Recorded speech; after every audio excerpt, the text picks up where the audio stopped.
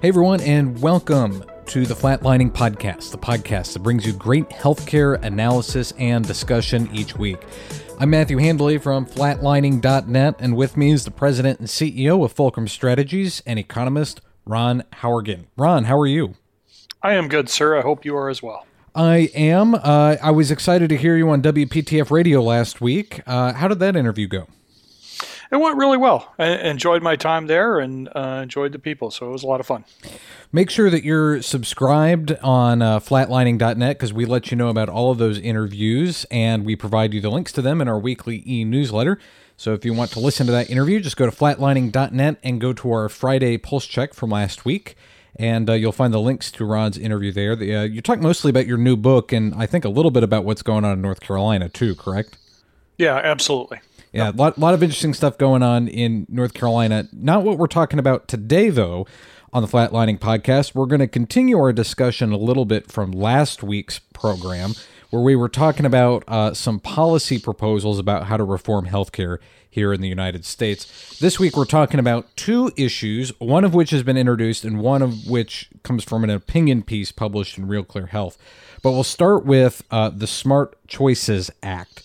And this has been introduced by Senator Amy Klobuchar of Minnesota, who, if you recall, in the 2020 election during the Democratic primary, she was big into the Medicare for All, just like most of the candidates were, with the exception of Joe Biden.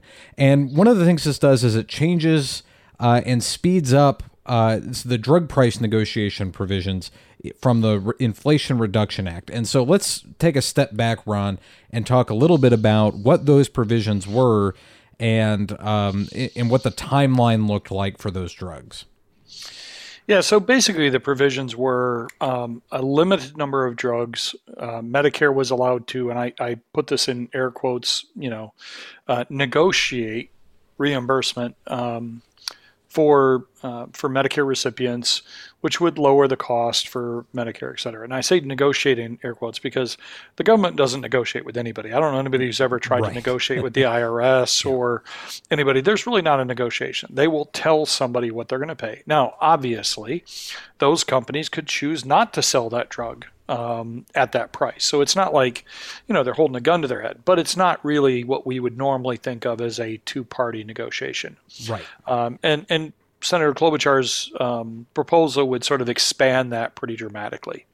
And in the Inflation Reduction Act, if I recall, it was limited to a very small amount of drugs, and it wasn't going to be starting, I think, until 2026. Mm-hmm.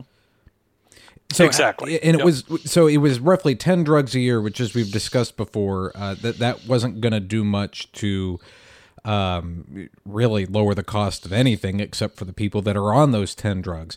I know some of those very expensive ones, some of the pharmaceutical companies were concerned that they were going to be on the chopping block first, and that's why there's some pending litigation over the Inflation Reduction Act and those provisions. So when we talk about quote unquote negotiating these drug prices, because this is something that we've heard a lot before, is either negotiating the drug prices or buying them from other countries, but that can have real serious consequences on their availability here in the United States. Can you tell me a little bit about when we negotiate quote unquote drug prices, meaning Medicare and the drug companies, how that's going to affect their availability, how that might affect research and development? Yeah, and this is one of the concerns about any time the government artificially steps into a free market environment and either sets a floor or a ceiling on prices or tries to control that marketplace, you get some unintended consequences.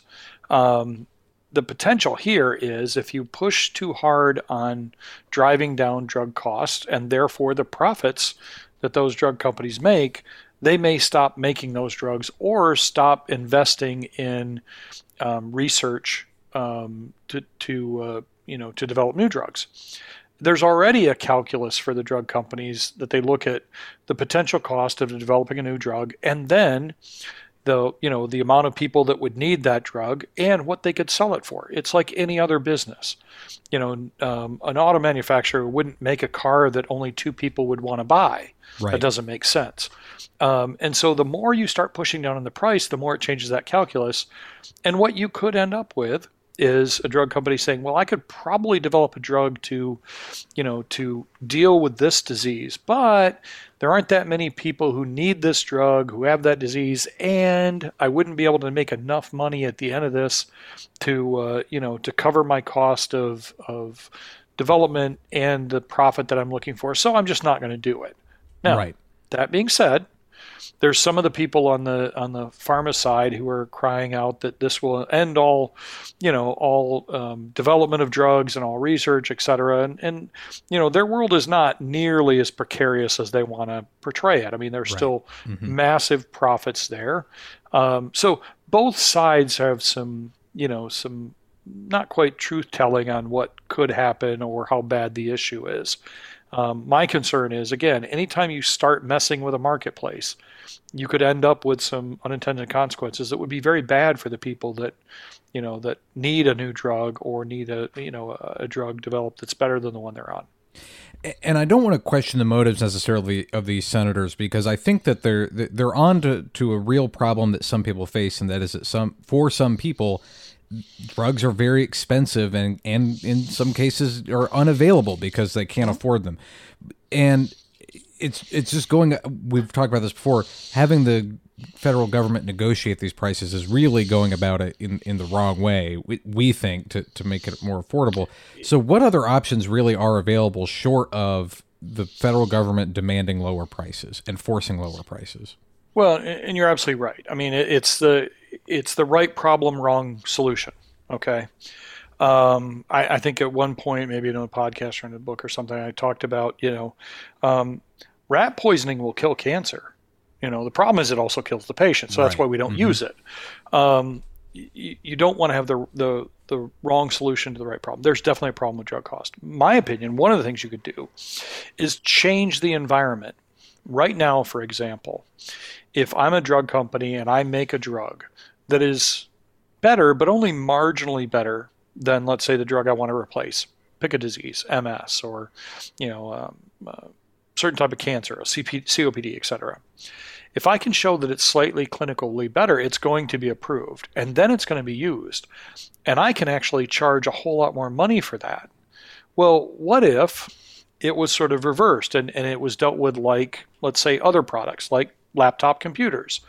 Why have laptop computers gotten so much better and cheaper in real dollars than when they first got introduced? Because the companies know if I can build a better mousetrap, I will get the market share. So what if instead of incentivizing to make it slightly clinically better and a lot more expensive, a drug company could come out and say, look, I have a drug for, and I'll pick MS.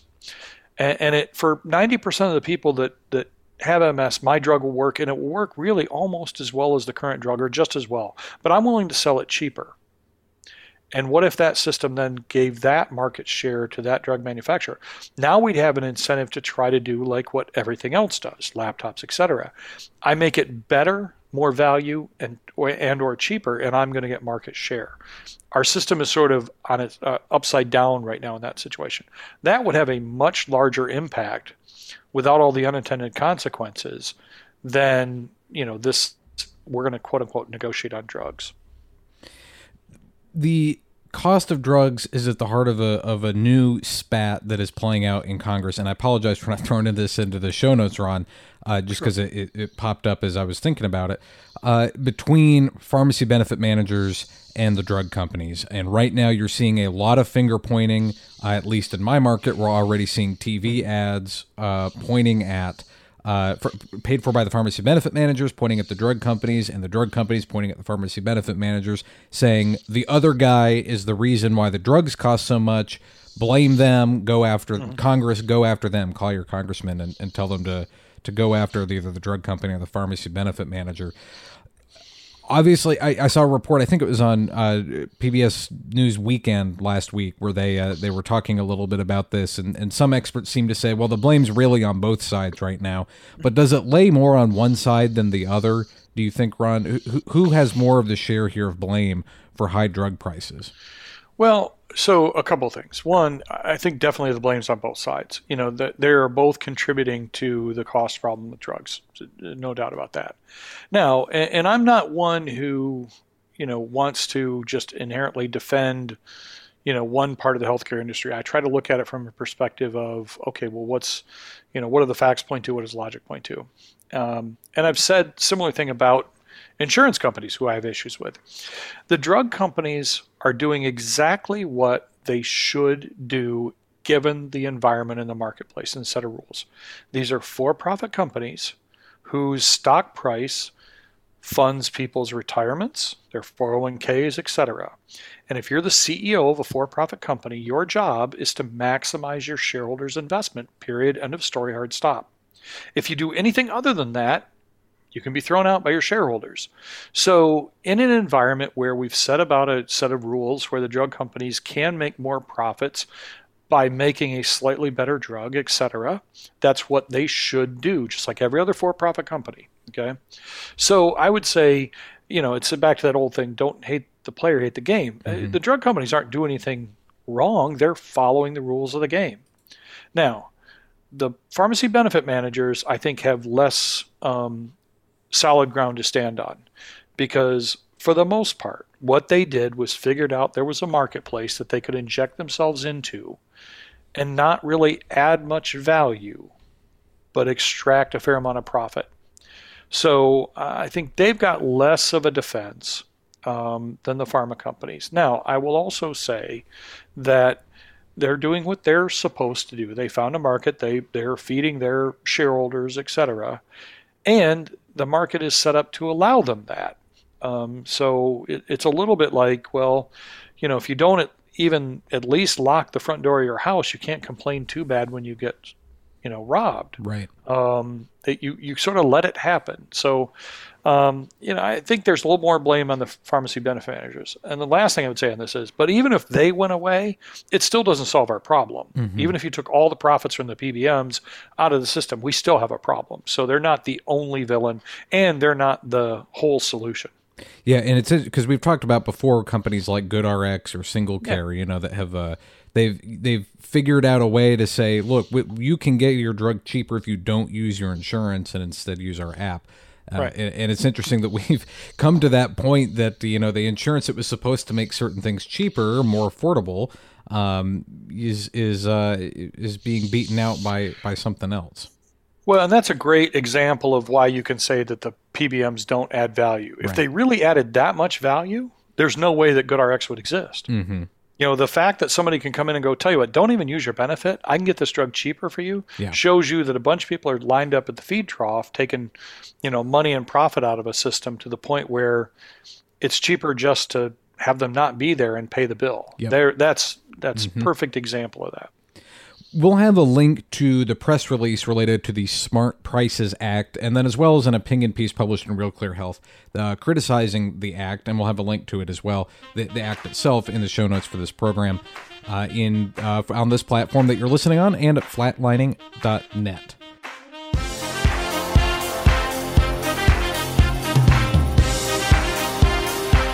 Hi there, thanks for checking out the Flatlining Podcast. If you like this program and the content you're listening to, do us and your fellow healthcare workers a favor. Subscribe to the show on this platform and share it with your friends.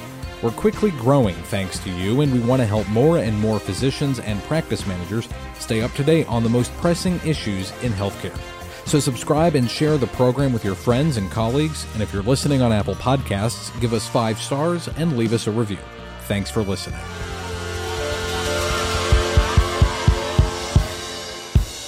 Ron, the second thing I want to talk about is an idea that I haven't heard much about until I read an opinion piece today by Marlene West-Smith, and she's a pediatrician and a magazine publisher.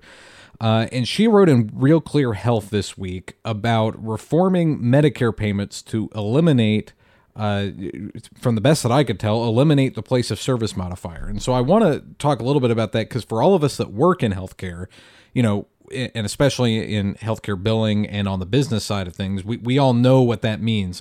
But for the average listener, the average patient, they probably have no idea what a place of service modifier is. So let's back up a little bit and talk about what that is and why it is in the coding system for Medicare. Yeah, so the way it works is everything a physician can do has a numeric value, a CPT code and numeric value, and that's how they get paid. So if you take a certain service, and I'm a orthopedic surgeon, and I'm going to do a minor procedure in my office. Okay, that place of service there's a number for it, is in my office. Mm-hmm. I'm going to get paid a certain amount of money. Now, part of that money is acknowledging that I'm paying for supplies, I'm paying for the cost of this building, et cetera, rent, all that stuff. Right. Now, if I take that same procedure and I go do it at a hospital or an ambulatory surgery center, I'm not paying for the supplies because they're going to get billed by the hospital. I'm not paying for the rent. I'm not paying. So I get paid less. That they're going to pay me less because I don't have as much cost into it. That all makes sense. It's very, very logical. Okay, what's happened here is hospitals figured out, and it's like a tax loophole.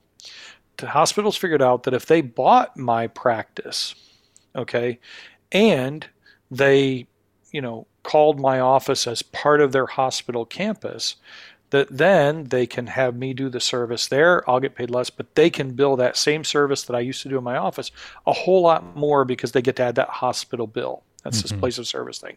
And we saw it when hospitals started buying up cardiologists. There were stories where somebody would say, well, 2 years ago when I had my stress test at my cardiologist's office, it was $180. And now it's in the same actual location, but because he's owned by a hospital, they get this site of service differential and they get to add a facility bill, and now it's $1,000. Okay. And so that's what she's really attacking. She's saying you should get rid of that.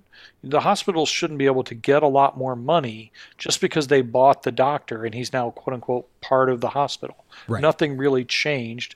And in one way, she's absolutely right. Now, the other part of this, and there's no, you can't mess around with something without looking for what are the other side effects of it, are hospitals are operating under significantly depressed margins right now. Medicare does not pay for the cost of hospitals, so they've got to cover their cost in other areas. We know that the average insurance payment to a hospital is 80% more than what Medicare would pay for the same thing. And if you start closing off their avenues of revenue, hospitals might start failing. And so whenever anybody talks about an expense reduction, there are studies that say that, this could save taxpayers $141 billion and could save Medicare beneficiaries $94 billion. Okay, what is one man's expense is another man's revenue. Right. Which that means we're taking, almost $250 billion out of the hospital system. Well, what are they going to do to replace that? So the person who wrote the article is right. This is being used inappropriately, like what we get angry with tax loopholes. But if kids get rid of it, it doesn't mean that it isn't going to create another problem somewhere else. So let me ask you this, because sometimes we hear this idea of from certain political ideologues that labor or a particular thing adds value to a product. I don't subscribe to that theory. I'll say it that way, in the nicest way possible. And I wrote in our show notes in here a question that kind of relates to that, and is that should services cost more at a hospital? Do you get more value we'll say actually at a hospital? Do you get more value actually at a hospital than you do an independent doctor's office? And then as a follow-up question to that, do you get more value when your physician is owned by a hospital? So to the first question, the difficulty with saying should a service cost more at a hospital is it's almost impossible to sort of cherry pick. It's similar to the argument of, well, why does an aspirin at a hospital cost $20? When I can buy it for 2 cents somewhere else. Well, the problem is, what are all the services that hospitals provide and have to provide that they don't get paid for, or that they have to be available for that might not use? They have to staff an emergency room whether one person comes in there or 100 people. So in one respect, it's a little bit hard to sort of pick on one piece.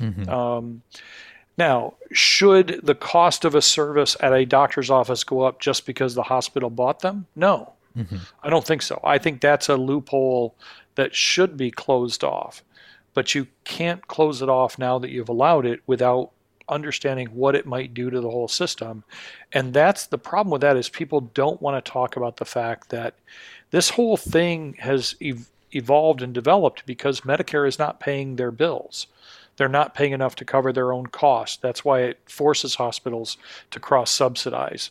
So, do things in a hospital inherently cost more when they happen in a hospital? Sure, because they work in an environment that increases their cost and that they've got to do that. So they've got to collect it somewhere.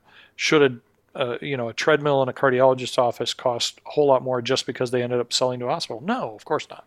Well, and you mentioned the whole Medicare not paying for everything in a hospital, but also there's the fact of you got to back up to why the reason the physician, the independent practice, wanted to sell to the hospital right. To begin with. What problems were they having that it made more financial sense, more viable? It was more viable for them to sell to another institution.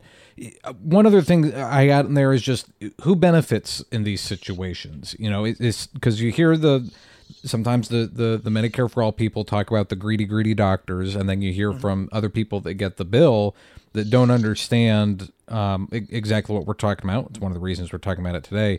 So who benefits in these situations? So, whenever whether it's a Medicare for All people or anybody else, talk about the greedy doctor, my first response is that absolutely is not at all supported by any of the data. Mm-hmm. Okay. Physician average incomes have not kept up with inflation over multiple years. Okay. So if physicians are greedy, they're not very good at it because you would see it in income levels. The other thing I would point out is, the conversion factor or the dollar amount that Medicare uses to pay per unit of service. Best way to think about it is if doctors got paid an hourly rate, like some others, it's okay. Well, what is that? What's that hourly rate or that minimum wage? That conversion factor over the last 20 years has gone down by 4.5%, and it's going to go down again next year. So they haven't gotten inflation from Medicare; mm-hmm. They've gotten deflation over 20 years.